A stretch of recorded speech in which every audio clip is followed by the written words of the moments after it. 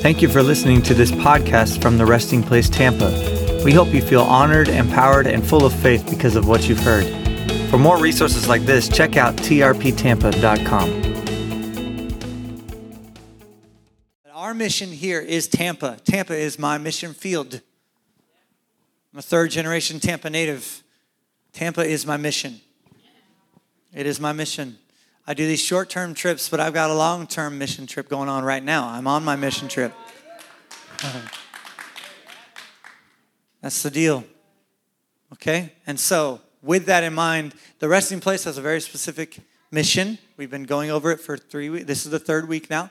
And help me out just because it makes me feel like I'm doing my job. That mission is we exist for the lost to be found, the found to be free, and peace to reign in our city. That's right. Peace to reign in our city. So we know we're doing our job right if peace is the principality over Tampa Bay. If the Prince of Peace reigns in our city, and city is not, you got to get the paradigm shift here. Cities are not buildings and sidewalks and street corners. I'm looking at the city. You are a city set on a hill. It's not highways and byways. It's the people in the highways and byways. Are you following me? Yeah, your mission should be your neighbor and your coworker. Your mission should be, I'm going to love them so stinking well that they ask why. It is raining. Amen. Amen. So, peace reigning in our city. When I say reign, I mean R-E-I-G-N. But sometimes this stuff happens in the spirit. You say a word, you mean one thing, another thing happens. It's strange,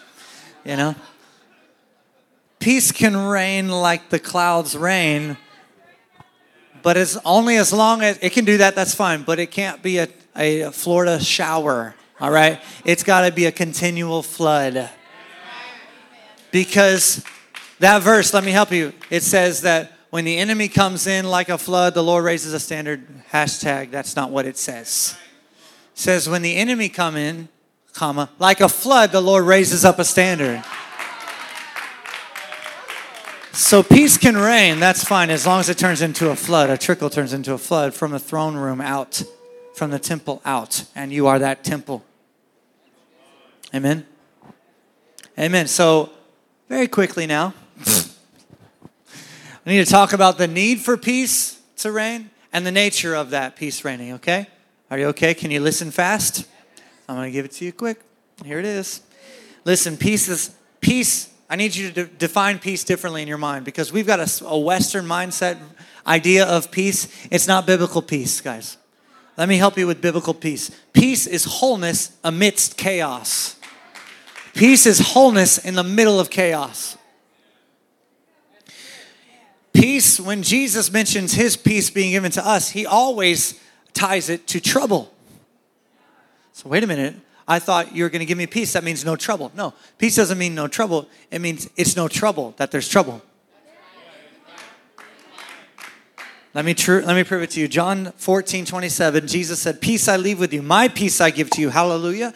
Did you know Jesus gave you his peace as a gift? Wow, you should open that gift and play with it on Christmas morning, you know what I'm saying? Not as the world gives. Yes, every day is Christmas morning. You got it. Not as the world gives do I give to you. Let not your hearts be troubled, neither let them be afraid. Wait, why would I need to not let my heart be troubled? You're giving me your peace. Maybe because peace is not the absence of chaos. It's wholeness in the midst of chaos. You remember Jesus sleeping in the boat, wind in the waves, all that? Yeah, sleeping in chaos, peace, wholeness. John 16:33, same little dialogue just a few chapters later. Jesus said, I have said these things to you that in me you may have peace. In the world you will have tribulation. Wait a minute, Jesus. You said I will have peace in you. How will I have tribulation and peace? I saw a meme this week. I think it was Gary that posted it. It says, being a Christian doesn't mean you don't go through things. It means it changes how you go through things. In this world, you will have tribulation, but take heart, I've overcome the world. You need peace to enter chaotic situations and release it. You're supposed to be a peacemaker. All right? Because where there is pain, God raises a peacemaker. You know this verse, Matthew 5:9. Blessed are the peacekeepers, for they shall... Oh, wait. That's not what it says. Blessed are those who make peace. Think about this. If you're going to go make peace, where do you go to do it? You don't go make peace in peaceful places. Blessed are the peacemakers, for they shall be called the sons of God. That word called literally means recognized. You don't become a son of God because you make peace. You make peace because you're a son of God, son or daughter of God, and people recognize you as one because you made peace. Are you following me? The way people are supposed to know that you're a son or daughter of God is you just brought peace to a chaotic situation. Let's get practical here. Let's get practical. Your house, your home is chaotic. You walk in, it should get peaceful.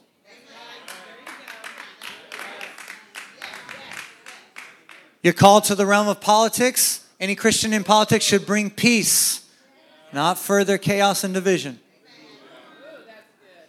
Just thinking through some examples that might make sense to you. Listen, Jesus in that story, I don't have time to tell the story, but he's in the boat, he's sleeping, and the waves around him. He led those disciples into that storm, guys. He said, get in the boat, we're going to the other side. Then he took a nap, knowing that storm was coming. If God leads you into chaos, consider it a compliment. He's raising you up to be a peacemaker. Listen, a lot of times people are following Jesus, obedient, loving the Lord, everything, and chaos happens. And then they start complaining that there's chaos. I followed you here, Lord. I followed you. I obeyed you. I did nothing wrong. They did everything wrong. Why am I falling apart? And Jesus wakes up and says, where's your faith? This wind came and I took a nap so that you would calm the wind.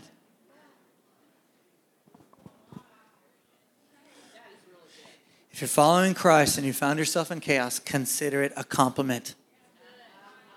He's trusting you to release peace. Now listen, you create plenty of chaos on your own. I'm not talking about that. You know, that church sign, hilarious. It says, everything happens for a reason. Sometimes you're the reason. I'm not talking about that. I'm talking about you didn't do it. You didn't cause it. But you're in it. This is the need for peace to reign in our city. The thing about peace is it's actually wholeness. It's actually oneness. We are in one room right now and online. Hello. Bless you guys online. We're in one room right now. And if I put a wall down the middle of this room, we would be in two rooms, right? Real tough math there. All right. Real deep stuff. That's the picture of peace is no dividing wall. It's wholeness. It's oneness. Peace is everything, nothing lacking, nothing missing, nothing divided, nothing divisive. Are you following me? So, where there are dividing walls, God wants to raise up a peacemaker to tear them down. He does. Dividing walls of hostility is what Ephesians 2 says. Ephesians 2, 14 through 16. This is talking about Jew and Gentile. Okay, talking about the example of the Jews and everybody else, that dividing wall of the law. We don't have that example today, but I'll give you some examples. Don't worry after this, all right? It says, he himself, Jesus, is our peace. Come on. Don't ask him for peace. Declare he is yours. Don't ask God for peace. You're asking for something that already lives inside of you. Sorry, you're asking for someone who already lives inside of you. God, I need peace. No, you need to recognize the peacemaker inside of you. You need to see the person of peace within you. He himself is our peace. So next time you feel lack of peace, you say, Lord Jesus, I should not feel this. Command your emotions to understand that he is your peace. Say, you yourself, Lord, are my peace. I would pray, God, help me all the time. I say, God, help. And then now I changed it. I said, God, you are my help. You are my help. It's a very different prayer. He himself is our peace, who has made us both one and has broken down in his flesh the dividing wall of hostility by abolishing the law of commandments expressed in ordinances, that he might create in himself one new man. Say one. In place of the two, so making peace. Did you hear that? In place of the two, making one. That's what peace looks like. Two becoming one. You have peace with God because you're one with God. The only reason you have peace with God is because he made you one with him.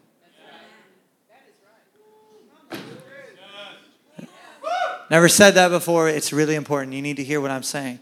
Romans 5 says we have peace with God.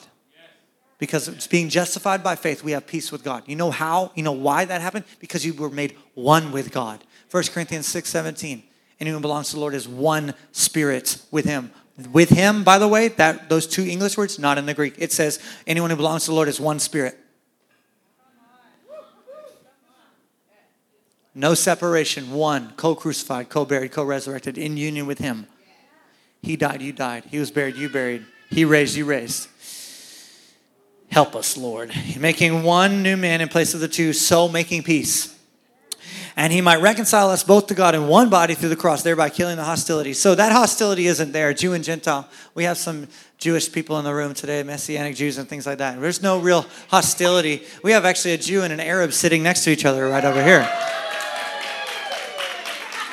That Jewish lady and that Arab lady are both on the highest level of leadership at this church. I have a Jew and an Arab leading a church in the United States. Amen. Yes, and they're women, and they're also on the highest form of leadership. There's a dividing wall of hostility in the church right there. Men versus women, dividing wall of hostility.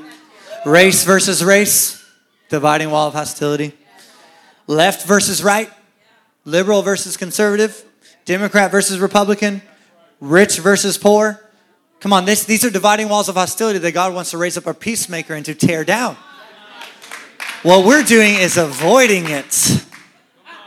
We are keeping peace. You're actually keeping a peace that doesn't exist because there's still division. We need to change a paradigm about what peace is.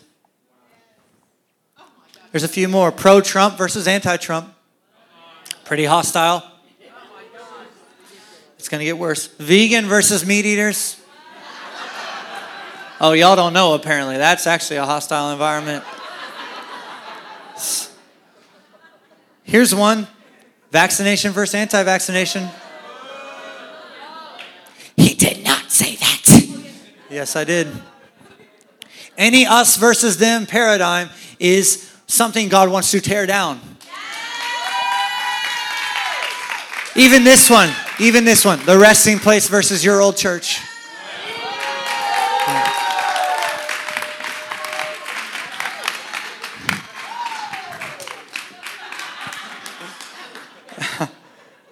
John Gray, he's an amazing pastor who used to work for Joel Osteen, and he's black. I'm trying to shake the tree as hard as I can. I'll say it slower. African-American pastor who worked for Joel Osteen. I'm going to quote him. We got any runners? Any runners? It's fine. I'll close my eyes for a few seconds. You can run out. I'll stop. I won't even look up. Okay. He says, when we come into Christ, we lay down our culture to pick up the kingdom. So good. When you come into Christ, you lay down your culture, which divides and says us versus them, and you pick up the kingdom. That's so it. Listen, that's the need for peace, because peace is division, or lack of peace is division. Okay, a lack of peace is division. Peace is wholeness amidst chaos. You need to get this, okay? This is the need. This is the need. You know when it says that the devil is the accuser of the brethren? You know that verse? Anybody? Yeah. Well, the Greek word there is actually the word we get category from. Accuser is the word category. He's the categorizer of the brethren. White, black, left, right. Charismatic, not. Finished speakers, not. Finished work, non-finished work. Not okay. Not okay. When we come into Christ, we lay down culture to pick up the kingdom. John Gray. Beautiful quote. Love it. That's the need for. I'm out of time, so I'm going to give you the nature of really quickly. Here's the nature. That's the need for, because there's dividing walls of hostility and there's chaos all around you. Tampa is number 3 in the United States for human trafficking. You understand? Top 3. Number 3. God needs to raise up some peacemakers. Not people who defame and degrade the image of God. I'm praying for the trafficker. Guys, let me help you. Let's get real strategic. If there are no traffickers,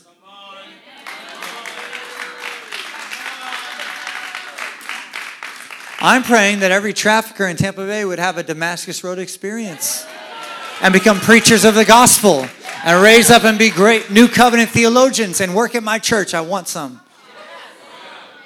I'll just not look. You can run. It's okay. Runners. That's the need for. Here's the nature of. Danny Silk, great author, he says this: a peacekeeper avoids conflict, but a peacemaker brings heaven to each situation. A peacemaker brings heaven. Peace is not the absence of conflict. I'm going to repeat it. It's wholeness amidst chaos. The word shalom is the word for peace in the Hebrew.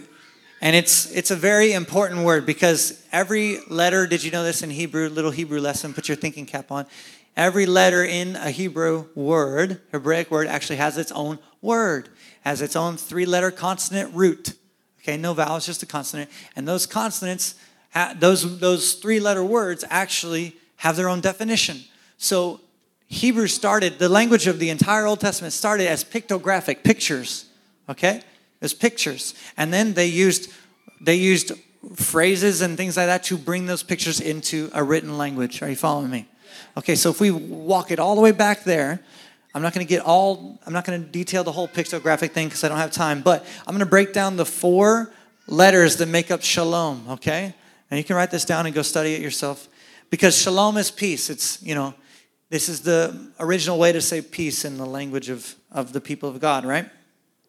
It's the first letter is shin, S-H-I-N. And that literally means a tooth. A tooth. Or to consume or destroy. It also has been translated as the divine presence of God. A tooth? Doesn't sound very peaceful. You mean like biting? Yes. Pictographic would have been a tooth, guys. What's used to consume and destroy things. It's also called the presence of God. Our God is an all-consuming fire, right? Doesn't sound like peace to me. Second letter, lamed, L-A-M-E-D. It means a shepherd's staff. Or to prod, urge forward, or a leader. Like taking a staff and prodding a little sheep forward. This is the picture of peace. This is the picture of biblical peace. Ow! Oh! You need to change your paradigm. You think peace is just like, oh, it's going to be easy. No, you're going to get prodded. His rod is you're not moving. You need to be bang.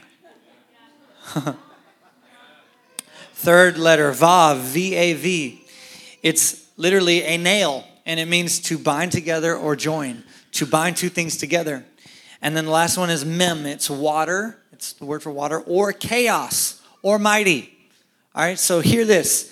That definition laid out like that literally means, shalom literally means this. The Spirit of God that destroys the authorities of chaos.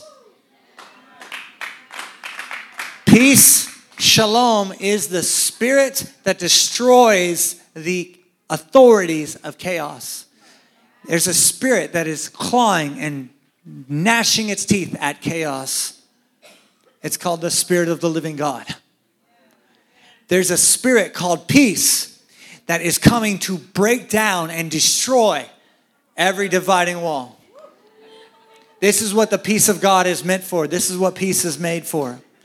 And if you're going to be a peacemaker, you can't be a wimp.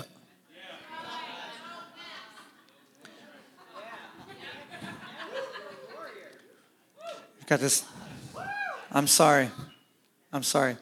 Peace looks more like John the Baptist than John Lennon, I'll tell you. John Lennon. Nope. Peace looks like eating locusts and wild honey, not bathing, wearing camel's hair and a leather strap, all the unclean animals, and saying to the Pharisees, "You brood of vipers." That's peace speaking. I know, I'm messing your definition up. But I'm just taking you back to the original language and to what it is biblically speaking. Peace, biblically speaking, is the spirit that destroys chaos. He himself is our spirit that destroys chaos. My spirit that destroys chaos I give you, not as the world gives. but as I give. I say all these things so that in me you would have the spirit that destroys chaos. In this world you will have tribulation. Are these verses making a little more sense now? Oh, imagine that.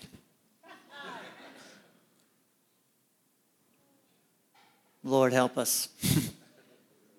I want to be someone who destroys chaos.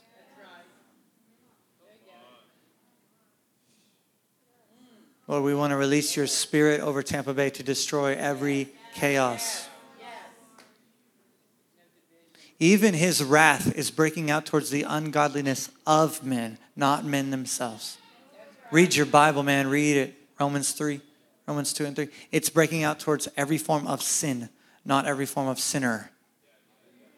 Your Bible doesn't say the wrath of God breaks out towards sinners. It says it breaks out towards every form of sin.